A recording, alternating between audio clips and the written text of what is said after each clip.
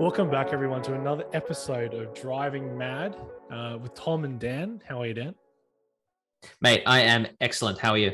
Very well. We're doing another recording remotely. So, Dan, I'm currently looking at you through a computer screen as you're currently in Melbourne. How's it going? Mate, we're doing great. We settled in. We've been here for 2 weeks now already. We're settled in as expected. The drive down in the MX-5 wasn't fantastic, but it also wasn't awful. But having the roof down, the freeway was nice. And we're settled in, feeling good. How are you? Yeah, not too bad. It's been a very wet couple of weeks in Sydney. So I moved into Cronulla, like a block from the beach, expecting it to be all great, walking on the path, going for swims every day. Not once. Not once. The water is currently as brown as a chocolate Easter egg melted on your fingers on Easter afternoon at 4 p.m. Sorry, that was like a Clarkson thing then, but yeah, didn't work. So anyway, it's good to be back. We're kind of trying to get these episodes out like once a month. That's what seems to be happening at the moment, which gives us enough time to have a good chat about what's going on in the industry at the moment. It's been a crazy month. We're in this weird time now in the car world where there's this massive juxtaposition between everything going electric and then some brands holding on to dear life. Just not wanting to embrace. Exactly, to the internal combustion past. So we've got a couple of things we're going to discuss today. I'm just running off my cheat sheet. So we've got the Lamborghini Urus against the Aston Martin DBX 707, which if you're following us on Instagram, which is Driving Mad Media, just search that on Instagram.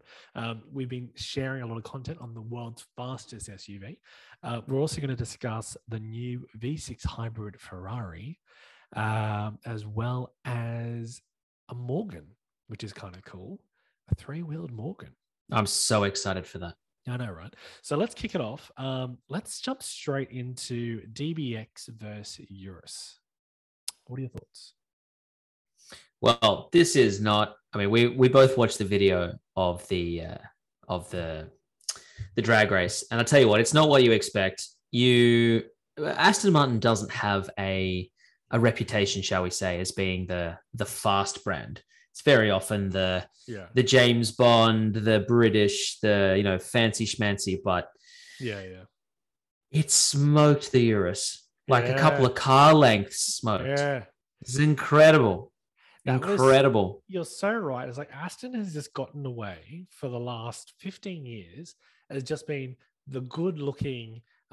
You buy it because you feel like James Bond type car. Yeah. Like it's never in any segment that it's in been a leader in performance or luxury, definitely not, or quality ever.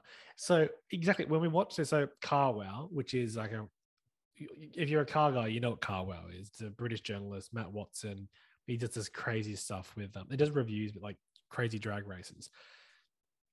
When this video dropped, which is like the first public display of the DBX 707's power, I was like, please be faster than Lamborghini, please. For what? So wipe the smoke off that guy's mouth. Oh, but it was so good, and I'm just like, wow, it was faster from any parameter. I think it looks so good now with the big rear diffuser and the bigger grille. But Lamborghini, I mean, what are they going to do? They're going to bring out a faster one. They're going to bring out like a Lamborghini Urus Evo. Yeah, ultra light or super leggero Urus kind of thing. But I don't know. Do you think this is a turning point for Aston? Is this a one-off just to go, hey, we kind of missed the boat on the DBX, so now we've been forced into making the fastest one we possibly can. Are we going to grab some headlines and be faster than Lamborghini? Is that it, or have they sort of turned a corner a little bit and they're now going to focus more on performance? Who knows? Well, they've got Lawrence Stroll now heading it up. So if you're a Formula One fan, even if you're new to Formula One because you've been watching Drive to Survive. By the way, if you haven't watched Drive to Survive and you're listening to this podcast, you should be watching Drive to Survive on Netflix. So, excuse me, new billionaire owner of Aston Martin Racing, also heading up Aston Martin cars, so Aston Martin Lagonda. I reckon this is a bit of his flavor because he's now got the ex-head of AMG as his CEO. And I reckon they're just going to start pumping them out because they've got to do it. Like the DBX was supposed to be their savior. It was supposed to be the car that resurrects the brand, gets rid of all of their decades of financial instability.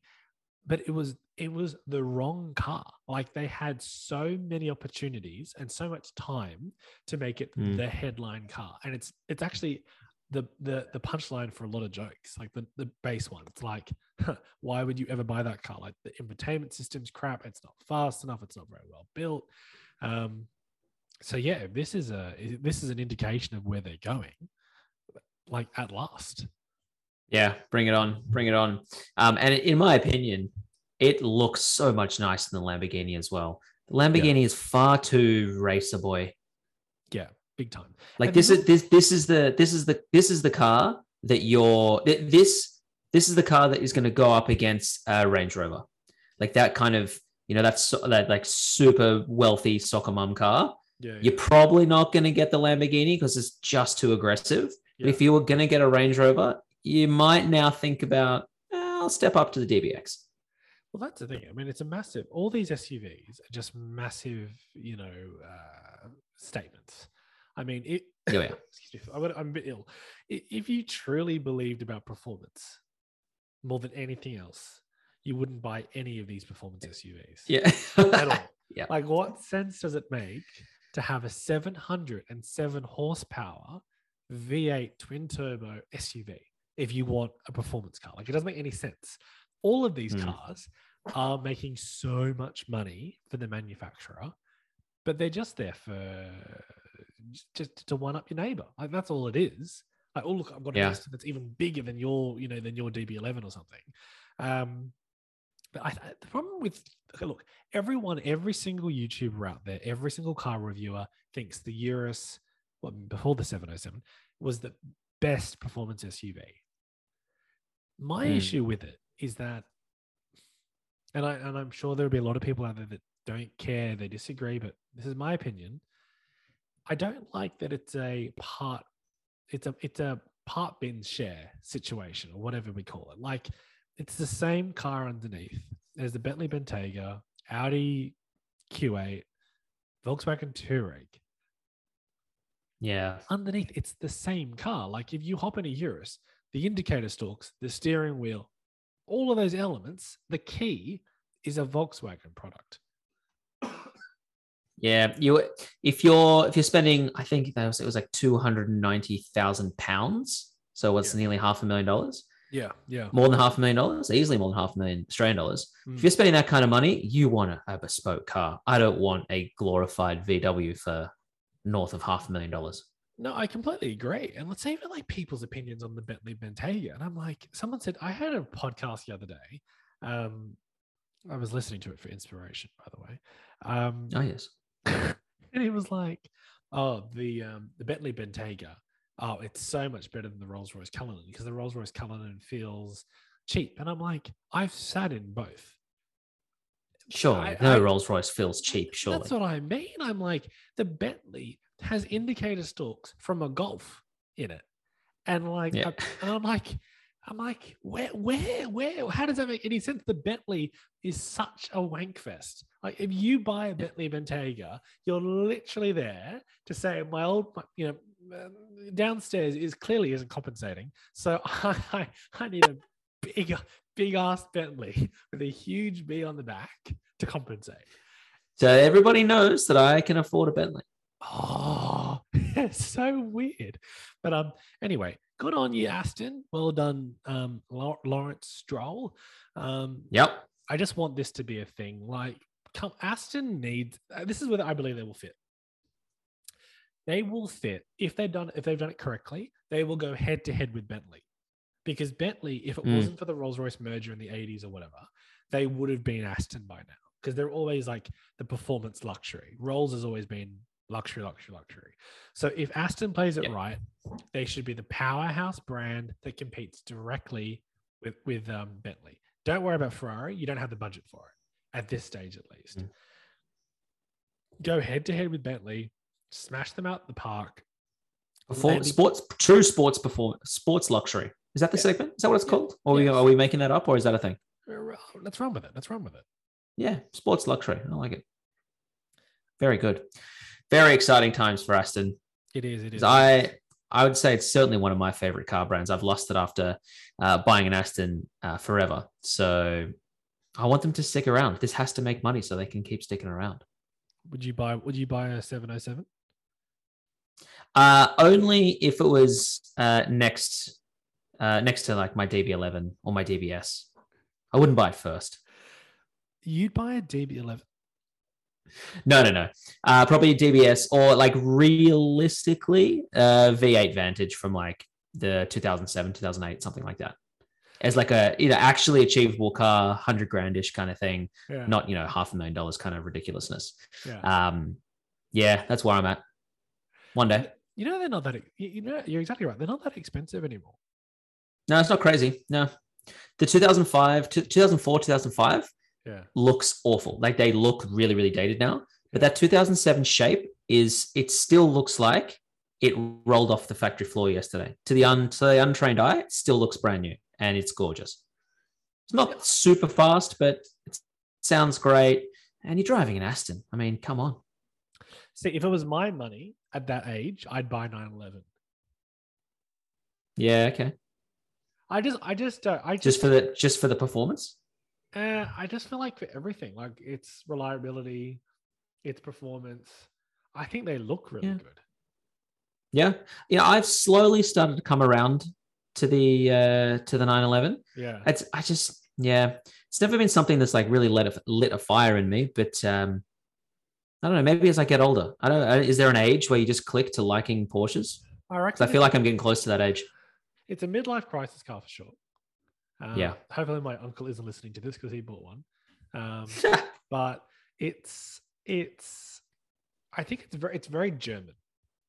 So German cars, I feel, innately can be quite soulless. They can be very like precise, and Porsches are very precise. Like if you buy a new 911, like the brand new one, I think it's the 992. I forget. Anyway, the new 911, like a GT product or something, they're so good. Like they're so good that a lot of people are saying they're soulless because they're so good. It's like modern day Ferraris. They're so technical, so fast, and so precise. They're not actually fun. They're just like precision machines now because they've gotten to a point of engineering where there's like, they've gone for that goal, and all the character that you have from a car that's slightly flawed is gone. Like an Aston, for example, from that era that you're interested in, would have a soul. It would pop, bang, crackle. It would understeer a little bit too more. There would be like little elements of it that wouldn't work, which gives it personality. But, like I said, modern day Ferraris, McLarens, things like that, kind of soulless, I feel. I mean, I haven't had too much experience with them, but... I remember a friend of mine owns an old Ferrari, and very much anything that goes wrong, it's like, oh, it's not a bug, it's a feature. It's meant to be like that. Gives a character. Do you know what does he have? Do you know what he has? I will find out for next episode. I can't remember. Actually, talking about Ferrari, big Ferrari has just been launched. The 296 GTB. What do we think? So as soon as I saw V6 hybrid, so I'm not one of these people that's like, oh no, Ferrari's got to have these massive engines and super fast, all this kind of stuff. I'm more than happy to embrace a V6 hybrid because we all know that you can still get crazy speed. So speed's not an issue. And sound and all this kinds of stuff. Yeah, I'm all about sound, but the car's still got to look good. And for me, I think, I don't know what the majority of people are going to think, but for me, I think this is going to date very quickly. I don't I don't like it. I think the engineering and the technology is incredible. What they've done with the new braking system and all that kind of stuff, fantastic. But I look at it and I go, I don't think kids are going to have this on their bedroom wall for 30 years, Like, it's too, I don't know. It's almost like it's the wrong kind of modern. It's hard to describe, but it just, I don't know, it doesn't quite do it for me. Maybe the intakes are too big. Maybe the nose is too wide. I don't know. Something about it's not quite there. I've just got it up now. I get what you mean. Like it's clearly a new design language that's kind of followed on from the SF90. There's something odd about it. You're completely right. Like this, it's not dramatic where you go, I'd put this. It's sleek. It's sleek for sure, but it's just like it looks weird. Like the proportions. Like if you read the press release and if you read some of the reviews, apparently there are all these different elements of the car that hark back to traditional Ferraris. I'm like, that's just always, to me, it's a bit of like a designer's it's a bit of BS from the designer. Yeah, definitely. I mean, it's impossible not to hark back to past Ferraris. It's the same company that's making it. So I don't really buy into this. Of course, it's a Ferrari. Of course, it's going to look like other Ferraris. Yeah. I was watching a review. I think have you watched the review by Carfection?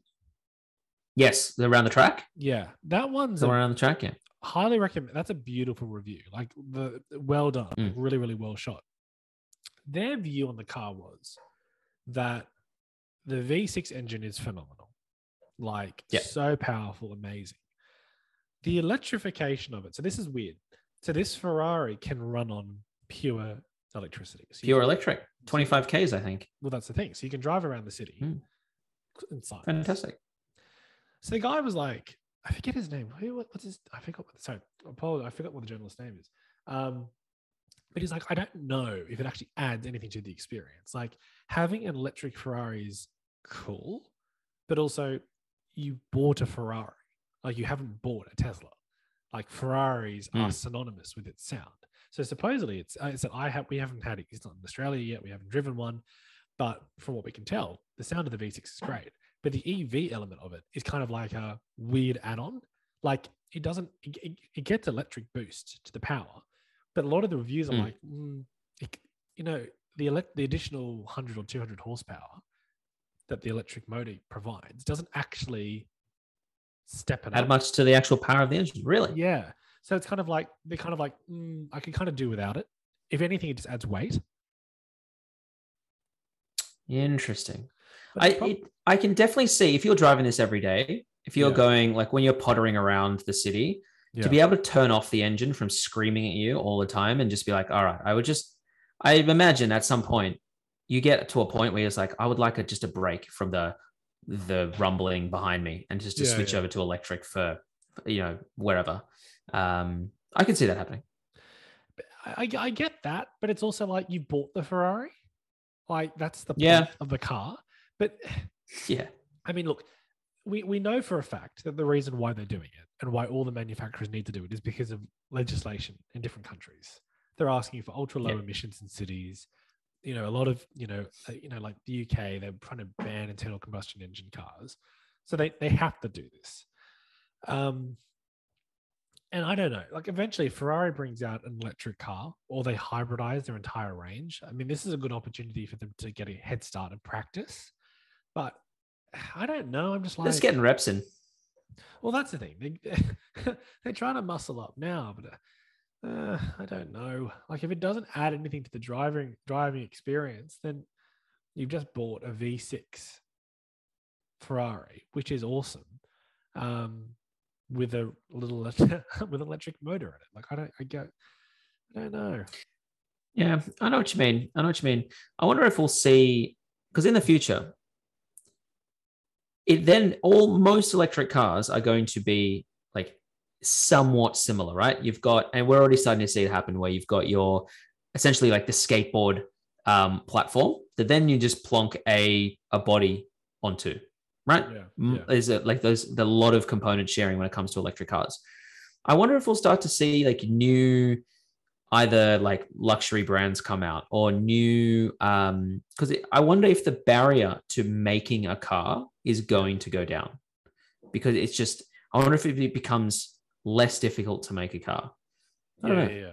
No, and whether these brands are in trouble a little bit, because like now if you don't buy a Ferrari for what you would originally buy a Ferrari for, so hence why people move across to things like Tesla and brands like this. So I think it's be really interesting. And we've spoken about it before, but I really think they could potentially really struggle over the next kind of 5 to 10 years. Well, supposedly the new Lamborghini V12 is going to be a hybrid. Why do you need a hybrid V12? Don't know. Hybrid V6 makes sense. We've already got 12 Vs. Why do you need a hybrid? That's absurd. I don't understand. Also, one other question I want to ask with this. So we mentioned this in the last podcast. Ferrari has so many models, so many cars now. They have Excuse me 1 second. Sorry, still a bit unwell. They've got the Roma. 10 models. They've got too many cars. So I want to know, where does this fit in? Because supposedly it's not replacing the V8 F8 Tributo, but it's the same form factor. The mid-engine layout is reserved for that car. So I'm like, there are too many cars. In fact, it looks basically identical to the F8 Tributo, doesn't it? Yeah, so I don't get it. Like, and it's faster. It's going to be faster for sure.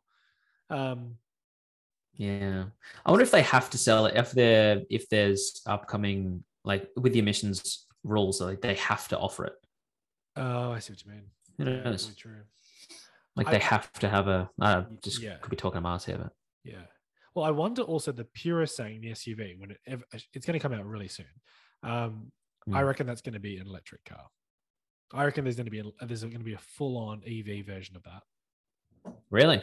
Well, you're going to treat it as an everyday car because Aston's going to do a full EV DBX. I'm pretty sure. DBX. Because I think they've got a V6 in China only, and then obviously the 2 V8s. I think they're doing a plug-in hybrid, but they think they're probably going to do a full electric. So either the Ferrari is going to be full electric or hybrid. That makes sense to me because again, it's a Ferrari SUV. Like you should be able to take that to IKEA. Like that's the point. See what I mean? Yeah. But all these Ferraris look the same. I'm just going through them. The SF90 Stradale looks identical. I don't get that one either. It's just wide bonnet, stupid looking grills, and low. Yeah. Like this is insane. They're all all 90% the same. Yeah. Streamline this. What's going on? I want to know what happens. The Roma is gorgeous though. The Roma is stunning. I just want to know what's going to happen to the used car market in a couple of years, like with these cars. Like, are any of these going to hold value? Like, because Ferrari has so much equity in their brand, and they have such a weird exclusive club. Like, you have to own every single Ferrari in order to get like limited edition Ferraris. But I want to know, like, which of these cars are just going to drop like flies? Like, I feel like the 296 will hold its value because it's kind of, it's a performance step forward. But I feel like other things like the Roma, and the F8 Tributo, I don't reckon they're going to hold on. I reckon they're going to fall. It's so hard to know, isn't it? Like, it's impossible to know what's going to become a future classic. Like, you would never buy, I feel like you wouldn't buy a Ferrari, any of the current models, thinking it was going to increase in value, unlike ones prior. And like some of them will drop, some of them will increase in value. But how do you know? Well, that's the thing. Like, you look at all those classics. For example, this is an interesting one. So the Porsche Carrera GT, which was like the early 2000s hypercar, the V10 is the one that who's the guy from Fast and Furious who died in it? Paul Walker. Yeah. So that car now, I've been following the market in Europe. Stupid money, like 1.6, 1.7 million euros. Like, they've gone through the roof. And I'm like, the last Ferrari, which is like a special one, was the LaFerrari, right? Which was a hybrid V12. It wasn't really a hybrid. It just electric. It was like a Formula One technology to kind of boost the engine. that makes sense. But right now, there are no Ferraris that I look at in the lineup where I go, future collectible. Like none of them. They're all just a bit, ugh. Like, I'm not The one that I love is the Monza, the SP2 Monza. Oh, that looks so good. Oh, with no roof. Oh, With no roof. Oh, phenomenal, buddy. right? See, with those cars, you'd get invited to buy it.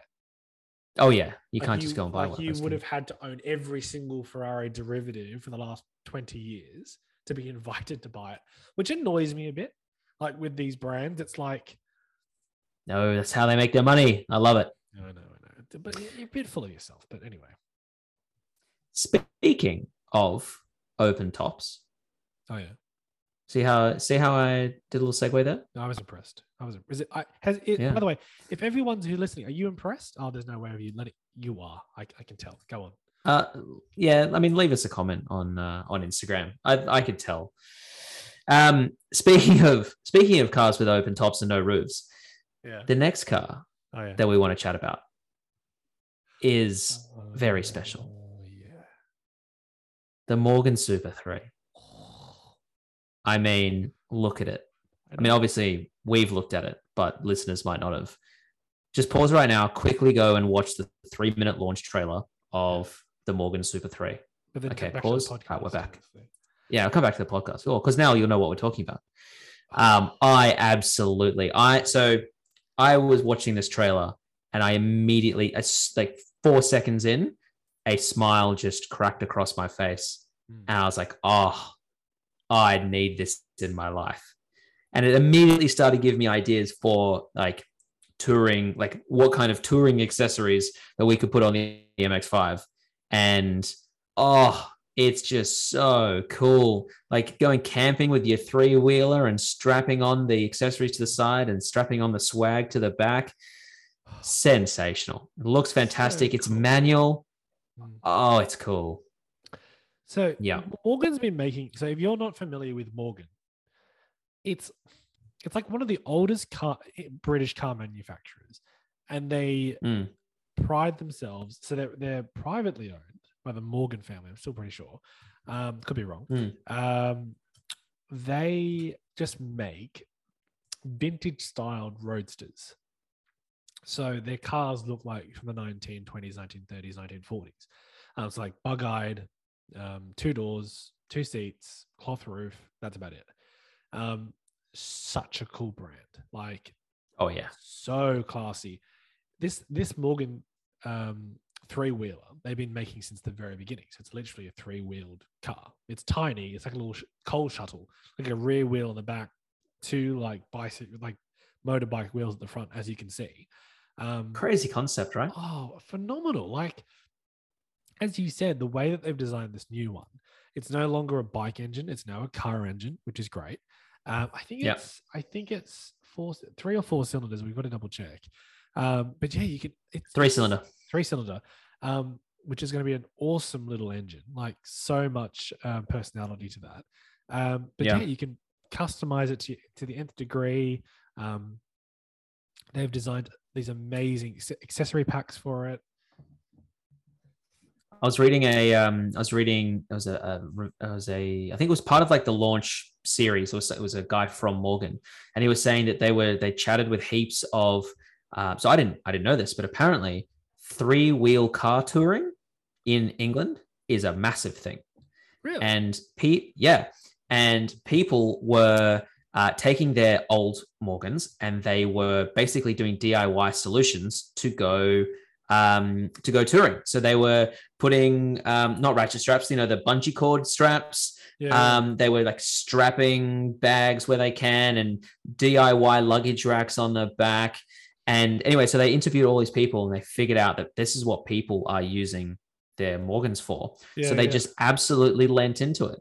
And have made this as an actual touring car. You know how a lot of brands have touring cars? Yeah. No, this is a real touring car. Like you would take a motorbike touring. You strap on all the accessories onto the side and off you go. Fantastic. Driving gloves, British Racing Green. It just speaks to me on such a fundamental level. I love it. It's so cool. People of Australia, or wherever you are, but specifically Australia, please buy them. We're not Oh, sponsored yes. by Morgan, but I hope we actually, Morgan, if you're listening to this, send us over one. It's so cool. I reckon it's going to be my favorite car of the year. Yep, I can see that as well.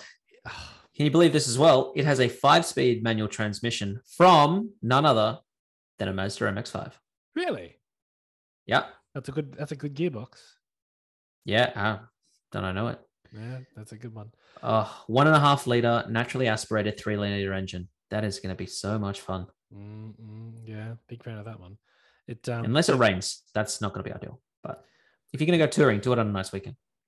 Thing is, as I've said many times in this podcast, most cars, like 90% of cars on the road, are very dull. They're just like boardroom designed white goods, like most cars, SUV, whatever it is. This is the definition of what a car enthusiast would ever want in a car. Like, this is it. Open top, thrummy little engine, just a full-on experience. This is what a car should be. Absolutely. And the start-stop button is like the missile style with the little cover over the top of it that you click open. Yeah. It's just got so much going for it. It's all aviation inspired, which is awesome. Yeah, it's sensational. Yep, this is sign me up. So just to move on to the next topic, which is very different. Introducing, finally, after nearly a decade of concepts and teasing, the Volkswagen ID Buzz. The Buzz. The electric combi of the future. What do we think? I know, the electric bus, which in German is Buzz. So there you go. Is that it? Fun fact for you. Oh, apparently from the Top Gear review, that's what they said. I think this is very cool. Yeah, I think this is very cool. Yeah. It looks super practical. Looks like there's heaps of storage in there, and heaps of space. Chargers at the back. It's everything that you want it to be. It's quite modular too, from what I can see. Like the center console, there's a like the whole tray in the center console pops out. So if you don't need it for whatever reason, you can get rid of it. It's cool. It's cool. It's expensive though. It's like £40,000 or something. So anyone who's living combi van life might not be buying them, but I hope they sell a lot of these. It's cool. And they finally made good on their promise, which is nice. I think it's essentially going to replace the Transporter, because I know that there's going to be like a cargo version, and then there's going to be saw that. Like a camper version. Like, I think they call it the California or whatever it is, but it's going to be like yep. California Surfer, I think, something like that. I mean, it makes sense. Volkswagen's trying to go all full electric. This is a good definition. It's not super fast, like 7 seconds, 8 seconds, which is perfectly reasonable for a van. Perfectly reasonable. I think it looks really good. It looks stellar, doesn't it? It's the right time. I just hope that it looks good when people do really cool specs with it. I hope people have a lot of fun with it, because like the Beetle, the original combi was a like a stamp of a time period. Like, it was it was so iconic. It's up there with the Mustang. It's up there with the Jaguar E-Type. Like, the combi, the original combi, was so iconic. So I hope that this is kind of the new era. Like, for example, I wouldn't mind if Volkswagen came out with the Beetle again. An electric Beetle. Well, because they stuffed up. They'd probably sell heaps of them, wouldn't they? Well, they stuffed up the last one because they did like 2 new ones. They did one in the early 2000s, which had that little fake flower on the dash that everyone bought. Then they did one that was too heavily focused on the Golf, and it sold well for like 2 years. Then it just dropped off. Bring it back, match that. Imagine doing a ID Beetle and an ID Buzz. That's an awesome portfolio. Yeah. I can see that happening, definitely. Who cares if they don't sell? They would sell though. Definitely. They just got to be careful about the pricing. Yeah. Don't be too wild on it. Don't price it. Guys, come on. Don't price yourself out of the market. It's too much. Yeah. It's too much. Incidentally, is that there wasn't too much to discuss on the ID Buzz, but I wanted to mention this regarding pricing. So in Australia at the moment, there are two manufacturers that have decided to essentially become, they're no longer considered dealers. They're now considered like essentially what do they call it? It's like not a contractor, but essentially, hold on. So essentially Mercedes and Honda, you can no longer negotiate on car prices. It's a fixed price. A flat price, yeah. So like Tesla, right? Exactly. So the dealership doesn't own the cars. They're kind of like the representative of the brand. So consignment, is that the word you're looking for? That's something like that, yeah. And the new C-Class, which is like the every man's Mercedes, it's a great car. It is around 10 to 15 grand more than it used to be. And Mercedes sales have plummeted at the beginning of this year. Really? Plummeted. Is that because they don't have control over the pricing? Well, Mercedes says that surely it's due to a silicon. Oh, the old chip shortage. The old chip shortage. But I'm classic. Also like, people aren't getting deals on cars anymore, or perception of deals. I think that might have something to do with it, which is a bit awkward because Mercedes has been smashing Audi and Merc for years. Not so much.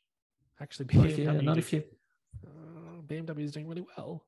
So, interesting one. That's a great example of how the money speaks, people. Manufacturers, it's all about value. And at the end of the day, we know it does not cost a lot to build a car, especially when they're all basically built on the same platform. Like the C-Class, the E-Class, they're all built on the same platform. So all you're doing is putting a new shell on top. So, and I mean, for example, as we said last podcast, Honda, I reckon this is going to be the near death of them in Australia. Because like, why would I go and spend nearly 60 grand on a Civic? And there's only one model of Civic. They're not doing entry level. You can only get the top level now. That's the only one they have. Why would I buy one? Well, for 10 grand more, you can get a base Model 3. Exactly.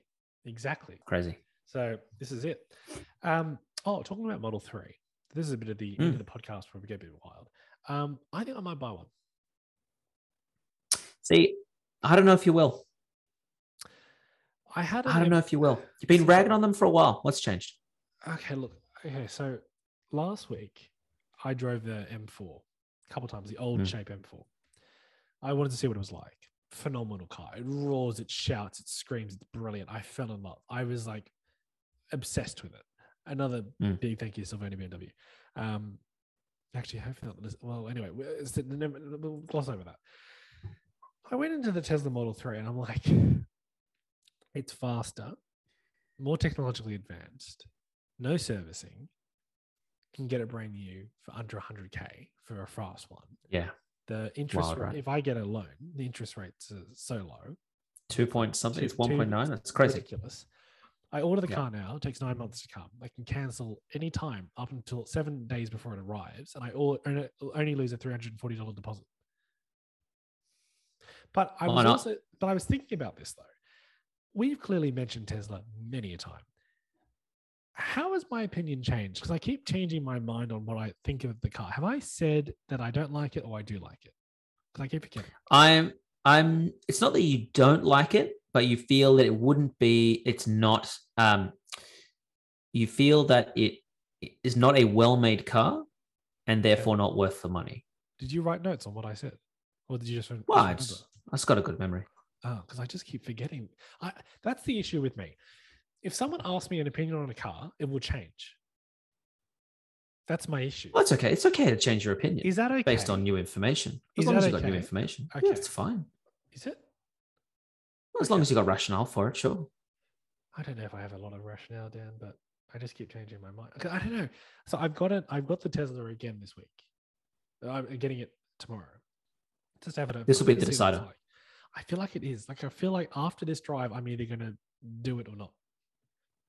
But if I get it, I'm going to go black on black, like full black it out. You go full stealth. Full stealth, because I don't think it looks good. I don't think it's a very pretty car. So I need it to look mean, essentially. Mean, yeah. The next iteration, I think, will be nice. The model, it's a bit long in the tooth at the moment. Is it worth waiting for the next? If I don't even know if there's a design refresh in the rumor mill, but yeah. Well, technically, it's been refreshed. Like the inside's a bit newer, but with Teslas, I don't know. Like they have not ever replaced. I mean, besides the Roadster, which still hasn't come, they've never refreshed a car properly. Like it's always the same. Excuse me, I'm very sick. I think I've mentioned that a few times tonight. The Model S has been around since 2013. So nearly 10 years. Yeah, come on. You can't have a 10. No.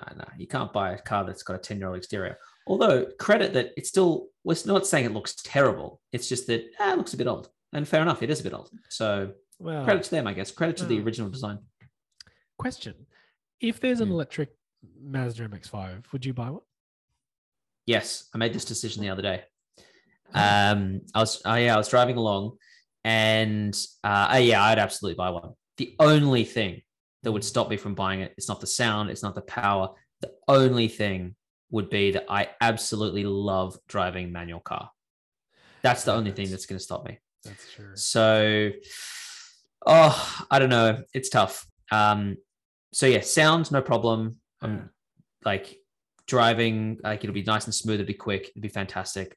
Yeah. All great things, but I love driving a manual. So I don't know what to do. I don't know what to do there. I don't know whether No, you go. So say I don't know whether to I'm more than happy to have a family car, SUV, sedan, whatever as electric, but I feel like the day that I have to give away the manual gearbox in a sports car, it's going to be sad because it's clicky and mechanical. Not hanging on to I've got to have this big V8 out the back screaming at me. No, not interested in that. But the clicky mechanical connected feel to the car, and just the going through the motion of the clutch and the gears. It's a lot of fun. I like it. Coming up to a roundabout, drop it into third, go around. It's great. See, this is the problem that car people are going to have to face, because I've already definitely. I think we both experienced this as car people. For example, when I was in the M4, I was driving it around, going through the gears. It sounded phenomenal, like such a great experience. Like the speed was great. But then in the back of my mind, I know it's not as fast as the Tesla. I just know it's not. On paper, it is not. It's not as fast. I was like, why does all the noise and all the drama matter to me? If I just want speed, then there's a solution and it's much cheaper. So I think there's going to be a point where we're like, do we enjoy the vibrations, the sound, the revving for nostalgia? Is it just what actually matters to us? Because it's not better. It's objectively not better. As in as you say, the vibration and the noise, and it's objectively not better. The pollution, it's objectively not better. No, for example, your car going through the gears is not as good as a manual car, as an automatic car. It's not. It's flawed. Yeah, totally. But I love it. Weird. Yeah. I'm very baffled by this, because I don't know how we're going to feel. 90% of the people who aren't car people will not care at all. As I said, electric cars will be a perfect experience for them. But for people that are making the leap, which I'm considering doing, I'm like, what actually matters? I feel like, I don't know. Like I said, if we had a world without internal combustion cars and everything was electric, but everything was super fast, would that fulfill our car? Would that fulfill our needs? Would that be enough? I don't think so. Don't know. No, I don't think so. I don't know. Speed's not the be all and end all. It's great as a party trick, but it's not the be all and end all. I think that's what we said about the Tesla, right? We gave it a few smashes. I'm like, oh, this is fun. And then after a while, you're like, oh. Like, remember when we were driving it back around the suburbs and we were kind of like... It's still nice to drive. It's still nice, totally fine. But once you get over the pedal bashing, I hope that isn't a slur, pushing the pedal down hard onto the floor, you kind of just, you just kind of go, it's just a car. Like, it just feels like a white, I don't know. Well, I'll have to see what it's like again tomorrow. Something to ponder on. Anyway, just looking at the time, we're gonna have to wrap up because there was one more topic we were going to bring up, which we can't discuss, but we'll give a sneak peek. Hopefully, we'll remember. Is the Volvo report? I don't even know what you're talking about. So, okay, I'll give you a quick snapshot. Volvo sells the XC40, which is a compact SUV. Hold on, is it XC40 or XC30? Hold on a second. Hold on. Oh, yeah, the XC40, right? So small SUV. On the same production line, they sell a internal combustion one and an electric one. They did a report to find out how environmentally friendly the XC40 recharges compared to the petrol one. The reports were like awful. It was like you have to drive the Volvo electric over 100,000 kilometers or more in order to see the environmental benefit over the petrol one. Oh dear. Because of all the energy and waste that goes into the manufacturing of the batteries. And we were like, So excluding the fact, so this doesn't take into account how you charge your car. Because again, your electric car is only as green as the power, which is only as clean as the source in which the power, if it comes from a coal-fired power station or solar panels. But from this report, from what I've read, it's not as clean. It's not as clear-cut as you think at this stage. Like if you're buying an electric car, you're not automatically reducing your carbon footprint. If anything, if you have like a 15-year-old Mustang or a Mazda MX-5 or what have you, that's already been built, then it's already done its environmental damage. And if you're only driving at 10,000 kilometers a year or less, it actually makes more sense to hold on to the older car that's less efficient, less clean and green than buying a brand new Tesla. I think there's also a question about in the coming years as people start to sell or they start to get written off. Where are all these batteries going to go? They're all going to go into landfill. It's not good. Well, but that's a topic for next week. Fair enough. Or the week after. Or the week after, if we remember. Anyway, lovely chatting. Yes, very good, my friend. Very enjoyable as always. And until next time.